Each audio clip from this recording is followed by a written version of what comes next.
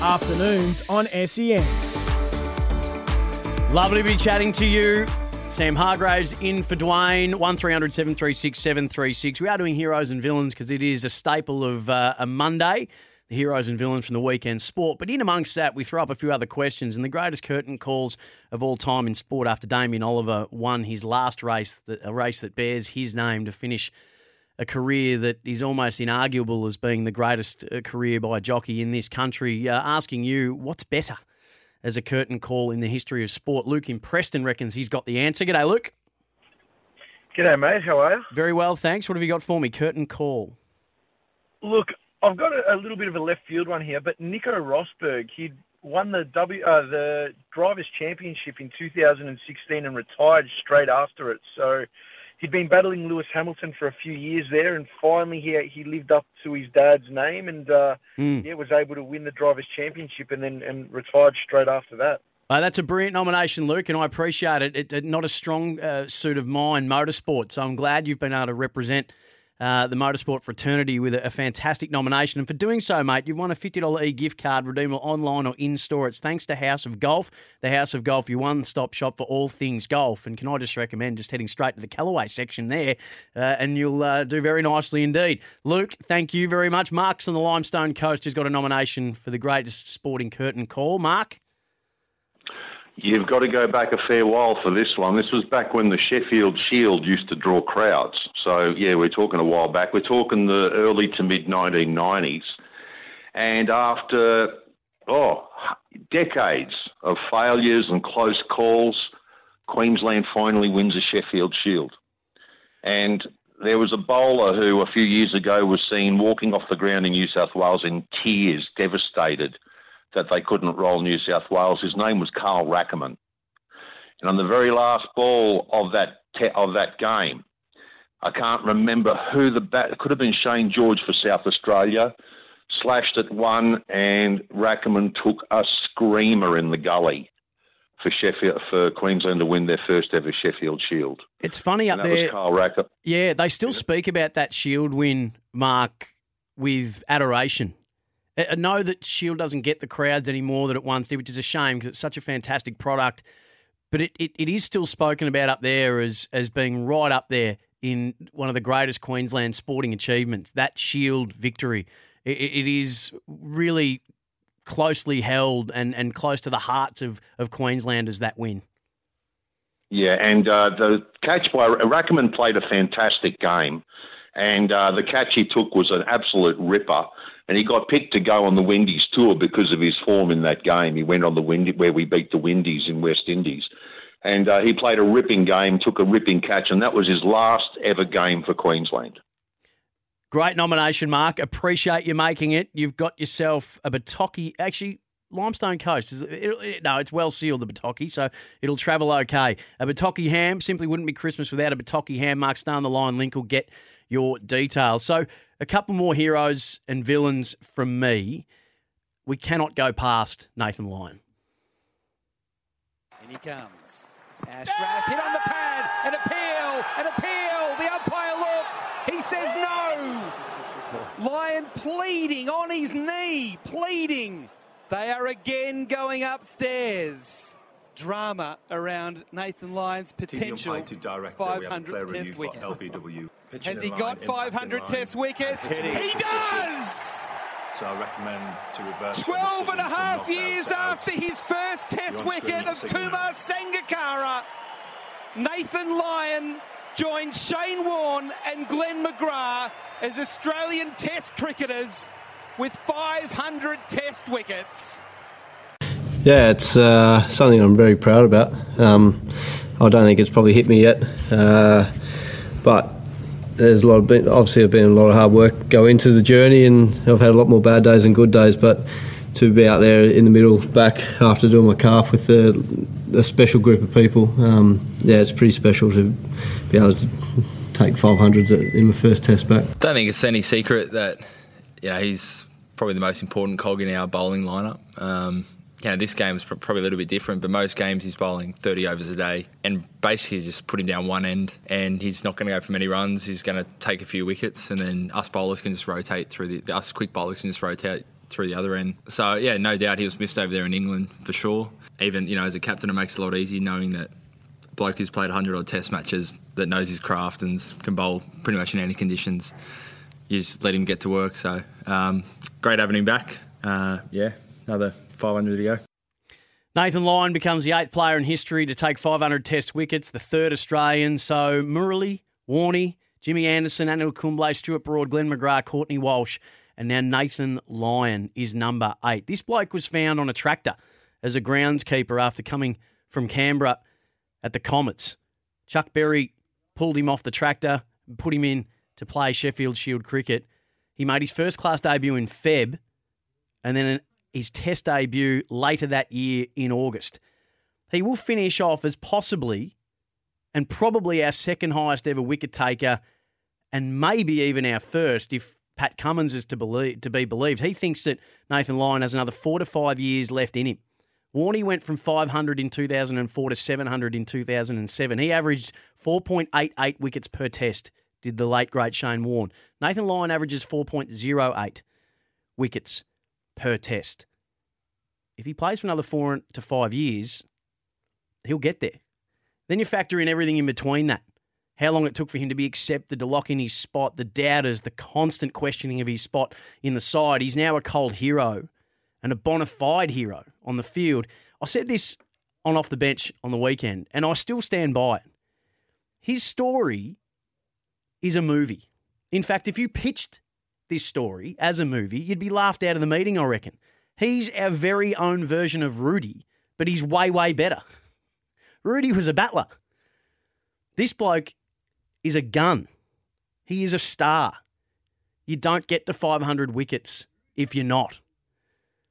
His story is one of the great rags to riches stories in Australian sport, and we should continue to celebrate it in the manner that we do. 1300 736 736. It is a shame that on that history-making day, if you remember, Glenn McGrath got to 500 at Lord's, big crowd there. There was even a big crowd when Shane Warne in Sri Lanka got to 500 wickets.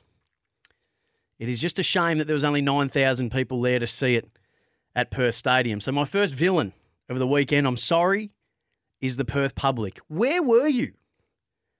You sold out the Wildcats, you packed out Ollie's farewell, you turn up en masse to see the West Coast stink it up for the last couple of years. You averaged over 30,000 people per Big Bash game last season, and all you could muster for the 4 days was 59,125. Yesterday, only 9,244 at a stadium that has 60,000 seats. I get you're upset about JL. I understand that. But what's going to upset you more, losing JL or losing your test? Now, I know Nick Hockley said that it was the best day 3 crowd ever for a test against Pakistan in a non-leap year with the moon in retrograde and a year ending in an odd number. But they're not good enough. It's not good enough. And frankly, it's a little embarrassing. And you can throw everything at me that, the competition's not that good. Oh, it's a weekday. Oh, it's this. Oh, it's that. But that doesn't seem to stop people in the other states turning up and turning out. And even when you take out Sydney and you take out Melbourne, Adelaide show up, Brisbane show up. Why aren't you showing up? And I frankly think that those crowd numbers, were we counting the teams, the staff, the commentators and the caterers? Because I couldn't see the 17,000. 42,000 combined last year. This was better, but still not good enough. Nathan Lyon becomes the 3rd Aussie to take 500 wickets, and it was in front of under 10,000 people at a stadium that could lay claim to being, it's not the biggest, but it's certainly up there as one of the 2 best in the country. It's brand new. And the question is then there to be asked, what does it take to lose a test match? Are you in danger of losing that test match? And should there be minimum crowds achieved to lock yourself in for a test every year?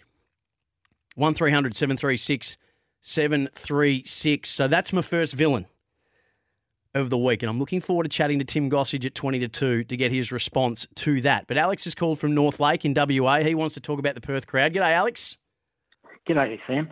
The issue is that Cricket Australia is asleep at the wheel. They need to be more innovative for test matches in Western Australia. The heat of the day is absolutely unbearable. And what they should have been looking at is day-nighters for the test.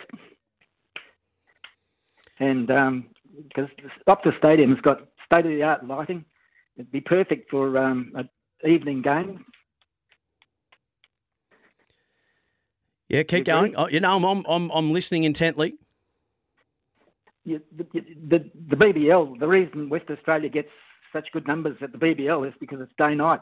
It's in the cool of the evening that they're watching. You're not sitting in the stinking hot sun. I went to the Wildcats game last year when they opened the roof, and I was in the sun for about an hour. I literally boiled in my own sweat. It was absolutely appalling. So I won't be going to the Wildcats game this time around, planned for 2 weeks' time at RAC Arena. Okay, no, that's an argument that I'm willing to look more into, the fact that it's a day night. But that doesn't stop the other day tests from getting big crowds. Alex, it's summer in Australia. People do turn up and sit in the sun. Plenty of shade around for the place as well. I appreciate what you're saying, and I'm willing to factor that into a point. But I still think we're clutching at straws. And I appreciate the call, though, mate. Thank you for doing so. 1300 736 736. Got a lot of people that want to ring and have their chat about this. 0433 98 11 16. A couple of people saying no excuses for the weekend crowd at Perth. It's a woeful turnout. Ben from Adelaide saying take the test from Perth and give it to Tassie. Morning, not pipe. Well, who is the pipe, really? There is only one pipe. No one can come close to being anything remotely resembling the pipe. He is one of a kind. A good reason is $130 for a dad and his 7-year-old to go. So a couple of people saying the cost. But is the cost so much more prohibitive in Perth than it is in any of the other test-playing capital cities? 1300 736 736. Hey, mate, get into Cricket Australia, who booked Pakistan for a test series. Bring India and Pakistan here and you'll pump up the crowds. Well, last year was the West Indies, and that was the excuse last year from Perth that they didn't show up because of the West Indies. But then Adelaide test, well, they beat the 4-day Perth crowd in 2 days there. So I'm not sure if I'm going to take that on as well. Anyway, keep this conversation going on the other side of the news. Thank you, Amy Drew. Fantastically done as always. 1300 736 736. Midday Madness for Work Clock at Carrum Downs and Pakenham Workwear for wherever you work. 1300 736 736. Anthony in St Kilda wants to have his say on the Perth crowd. We're doing heroes and villains on afternoons on your Monday. Who am I speaking to? Sam. Anthony, welcome. Sorry. Look, I just joined the conversation. Listen, I truly believe Australia are the victims of their own success in a way in regards to crowds. I think, well, that's one of the main reasons. Like, I just think because there's no contest at the moment, we're dominant, and people want to see a contest. You know, like the game was all over in 3 days, and they won by 300 and something runs. So that's one factor, and that seems to be happening a fair bit in more recent years in Australian tests. You know, like the summer series. So I guess they get a bit of the competition between Australia and England and India, but the rest of them just seem to, maybe they come over here, they're a long way from home, and it's just too hard. Maybe they're in a holiday mode, I don't know. But also, one other thing too, I think there's just a bit too much cricket, and I think people prefer the, like the fella just said before, the cooler evening, the shorter match, and all the bells and whistles of the shorter game. I just think the tests, we're just too dominant, and people want to see a contest. Just like, the footy, like I barrack for the Pies in the footy, and people want to see that, that's exciting right to the bell or whatever it is, or right to the last day. Well, the Pies certainly do that, Anthony. They certainly did that. How many close games? Was it 8 out of 10, 10 out of 11? I should have the number in front of me. The beautiful Evie tells me every day. But, yeah, no, you're right. They got the close finishes, and they certainly packed them in. Look, the numbers don't lie. That's exactly what the people of Perth prefer. They averaged 30,000 to Big Bash games last year, just over 30,000. They got 52 to the final. And the last home and away game of the Big Bash season, they got about 32,000 and averaged around 31. So they're voting with their feet. They certainly prefer the short form at a domestic level, and they do the long form at an international level. Neil's in Meadow Heights, who wants to talk about the Perth crowd as well. G'day, Neil. How you going? The fella in front of you is just cutting me grass a bit. It's pretty simple as far as I'm concerned. There is just too much cricket. Like, there's only 24 hours in a day.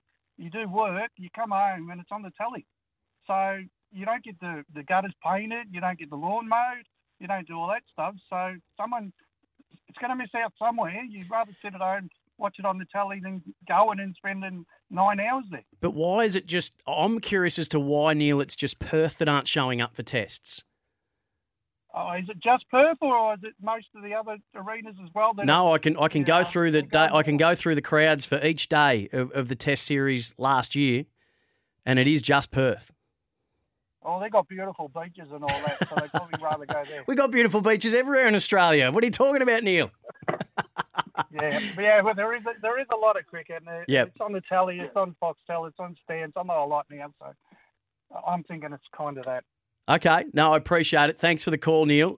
Good job. A couple of people saying that a day-night test in Perth would mean that would be finishing at about midnight on the East Coast. So maybe that's one of the reasons why Perth aren't given a day-night test. Our very good friend Andy in Terralgan always calls up Andy and Gazy on a Friday afternoon, and whenever I'm on, he's good enough to give me a call. He's a very good man, and he's given us a bell again. Andy, hello, mate. Yeah, Sam, thank you for the kind words, mate. How are you this afternoon, mate? I'm fantastic. Thank you for asking. How are you? I'm really good on this Monday afternoon. What do you got for me? You always come packing an intriguing and thought-provoking question, Andy. What is it today? Okay, my question this afternoon is, see, it's Boxing Day is next Tuesday. Mm-hmm. Name me the three of the best Boxing Day test memories of all time. Oh, okay. Well, my mind automatically goes to Warney on two fronts. The hat-trick, England 94, and made even better by Booney's catch to complete the hat-trick. He's 700th in his second last test in 07. Oh, gee, there's a few good ones. I remember a double ton from Ponting in the early 2000s. There was even Warner's double ton last year was an incredible achievement. But I reckon I'll throw in Scotty Boland, 6 for 7. That was just iconic. So, yeah, 2 from Warney and 1 from Scotty Boland. Andy, what do you got? Oh, I've got 2 of the 4 you had, and my last 2 were Brent Lee on debut for 5 for 47 against India in 1999. And a special mention to Alistair Cook, 244 against Australia in 2017 as most runs by an overseas batsman on our ground. Yeah, they were playing on a bit of concrete that day, weren't they? Or for that test, it wasn't a great pitch, but it was certainly a great performance from Alistair Cook. I do remember that. I was actually there when he brought up his 200. So, Andy, those are some great nominations, mate, and I reckon there'll be people who want to come thick and fast to give us their favourite Boxing Day test memories. I wasn't there for the Border Lily final stand. I reckon that was 82, 83 perhaps. I was only about 1 or 2 then, and there was the New Zealand test as well where Mike Whitney saw off Richard Hadley.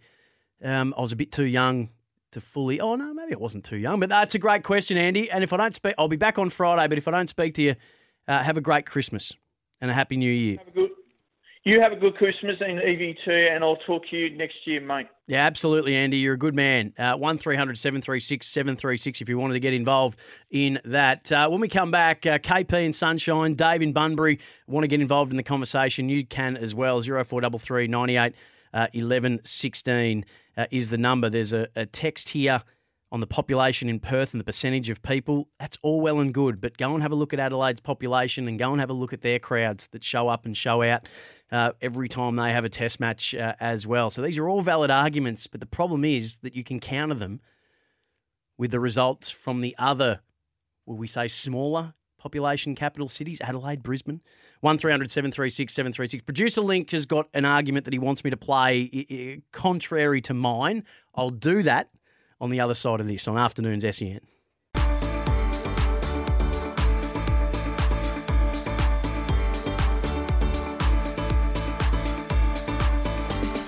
Afternoons on SEN. Sam Hargraves in for Dwayne. 1300 736 736. Heroes and villains, the Perth Test crowd. A whole lot on the agenda today. Producer Lincoln, who's very proudly Perth born and raised, is irate, looking back through the glass at the moment with me, questioning the future of the Perth Test. So he found an argument to the contrary of what I've been saying by the grade cricketer. He's beeped out all the swearing, and he wants me to play this because this is the argument as to why the crowds were absolutely fine for the Perth Test, where they got under 50,000 for the 4 days. Last year it was, just under 60,000 for the 4 days. Last year it was 42,000 for the West Indies Test. But this is what the grade cricketers had to say. I tweeted earlier today, there's 2 million people in Perth. To fill the stadium, you need 3% of the entire population to be at the grounds to fill it. Now, obviously when football's played there or Coldplay play there or even the State of Origin once in a blue moon, they get big numbers. Those games, those events and things often happen on weekends. They are over about 2 to 3 hours in length, and they are much more sustainable to have in your life, generally speaking. I think the problem with the Perth Test match this time of year, and it's obviously being extremely easy to criticise it if you're from Sydney or Perth, where you get luxury if you're from Melbourne or Sydney, you get the luxury of saying like, well, why don't you just turn up? Like, sure, when the game's on in my city, it's Christmas holidays. I don't know what day it is. It just fits in nicely to my rituals of Christmas and time off generally from work. So we have the same conversation with Brisbane when they've had the first test matches the last few years. People are still at work. So when the game starts on a Thursday, day 2, Friday, people are still at work. Then on Saturday in Perth, they're still playing local cricket. So all like your central audience are still playing on day 3 of the test match. So then it's like, okay, well, Sunday, why don't you turn up on Sunday? Who the buys tickets to day 4, even if it's on Sunday? No one does that. And even if you did want to you wake up in the morning and you're fresh, in case you haven't had your Christmas party from work on Friday or you've circuited on Saturday, and you wake up on Sunday morning and I'm in Perth and it's day 4 of the test match, the game's over. You know, Khawaja and Marsh are building a lead of 450 or whatever it was, and okay, then you might get to see Nathan Lyon's 500th wicket. You might have seen Mitch Marsh's 100.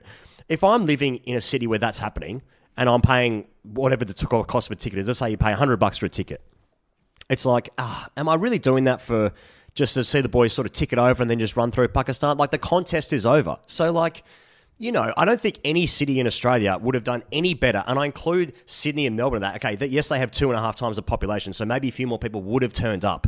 But, like, I mean, come on. Like, seriously. Like, if you have work on a Thursday and it's the first test match of the summer, and I worked in a previous job apart from this, am I taking the day off? No, you know what? I'm probably not. So that was the grade cricket. Apologies. A little bit of blue stuff there. We did our best to beep that out.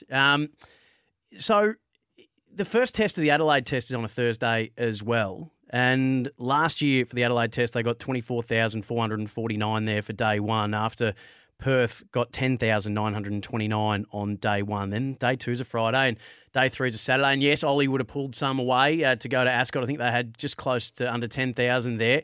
But the population of Perth is about 1.9 million. The population of Adelaide's 1.3. So there's 600,000 more people in the capital city of Perth than there is in Adelaide. But Adelaide seemed to show up. Brisbane's got over 2 million, so they've got a bigger population that they can draw people in from. And on day 3, by the way, Australia were 2 down in their second innings. So yes, they were in a commanding, winnable position. But the test was nowhere near over. I mean, Pakistan capitulated for 89 when they after Australia declared. But there was no maybe you'll see Nathan Lyon's 500th test wicket. You were going to see. He needed one more to get it. So as much as they do a fantastic job, the great cricket, and I love the fact that they launch a strong defence of Perth because it's great to have the other side of the argument, I think we're clutching at straws in trying to defend what seems almost indefensible, that you're rocking up to Big Bash, but you're not rocking up to Test cricket. 1300 736 736. Dave's in Bunbury. Good to have someone from WA on. Dave, what's your view, mate? Am I being too harsh? Are there factors here contributing to the really low crowds? Yeah, I believe there is. What you just played from the grade cricket, in my opinion, is correct. There is, this time of year, and it would be everywhere, there's a lot of Christmas parties going on. Also, there's all public schools were still in last week, so kids can't get there. And also a week and a half from Christmas, everyone's getting ready for Christmas. I reckon they made a good point. If you were to do that test match in Melbourne, a week and a half out for Christmas, yes, you're going to get better numbers because it's a bigger city, but I just don't think I think you'll be having the same argument with that test, and it'll be interesting to see how Adelaide goes, being a day test now, not a day-night test. That's going to be interesting, because even the day-night test, they always go on, it's finishing work, everyone's coming down from work. So all these things play a factor, days off of work, kids at school, Christmas parties, everyone's getting ready for Christmas. So I think the general consensus from the media has been far too harsh, but sure, that's just my opinion. No, I appreciate you sharing it. So is it just coincidence then that turning up for the Wildcats, turning up for Ollie, coming out in big numbers for Big Bash, turning up for West Coast, turning up for Freo, is this turning up for Test cricket, or this is just the best you can hope for in the circumstances, or is there still a bit of JL sacking protestations going on?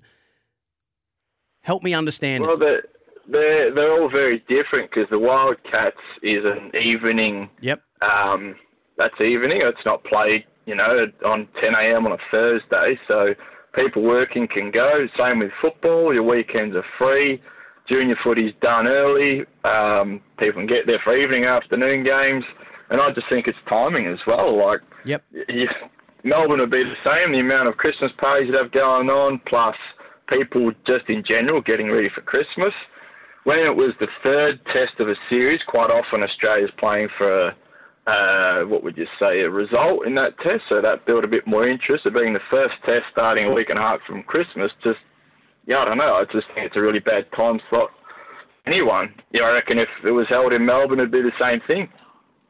Okay, no, I appreciate it, Dave. Thanks for making those points. And it was good to get the audio of the grade cricketers. It was a strong defence of the Perth crowds. It seems a little bit clutching at straws for me, but it seems that there's also several people coming in saying, no, I'm in Perth, and those are very, very valid points. So keep your opinions coming through on that. 1300 736 736. Tim Gossage is going to join me at about 20 to 2. I know that Basil Zempilas is the official mayor of Perth, but the Gossage, he would be the unofficial. So we'll get him to speak up on behalf of all, is it Perthites? Sandgropers. All right, thank you, Link. This is Afternoons on SEN. Afternoons on SEN. Greatly appreciate all your texts that are coming through on the 40 Wings Temper text 0433 98 11 16 and your calls 1300 736 736. Got Darren Berry joining me after 1. I'm going to plough through as many of your calls and we'll get to all your texts as quickly as possible. Danny's in Brisbane. G'day, Danny.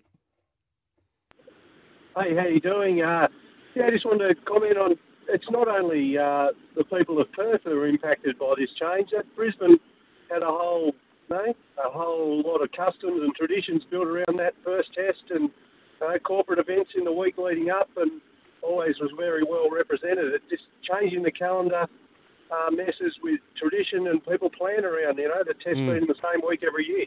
My memory in the 5 years I spent in Brizzy, Danny, was that day one, even though it was on a weekday and people were still working, my recollection in my time in Brizzy that there was really good crowds for day one of the Brisbane test. Would that be right? Yeah, and around town, it was, if you're in business, it was who you were going. It was a planned day, The Thursday, there'd be a luncheon, and everyone would head off to the cricket, and it all built up around it. And for those people in Perth worried want a day-night test because it's too hot, should do first day facing west at the Gabba on a Thursday afternoon. Yes, nicely done, Danny. Hey, we'll get to Jeff, Greg and Rowan on the other side of the news. I know you've been holding, gents, and I thank you for doing so. We will get all your calls on the other side of the break. Greg in Glenroy says with our 5 million population in Melbourne, this would equate to 40,000 on day one. What do you think, buddy? Well, day one, public holiday. But last year, 64,876. Day two, 42,614. So that 3% rule, expecting that 3% from what the grade cricketers were talking about, that needing 3%. Well, that's about 3%. News time.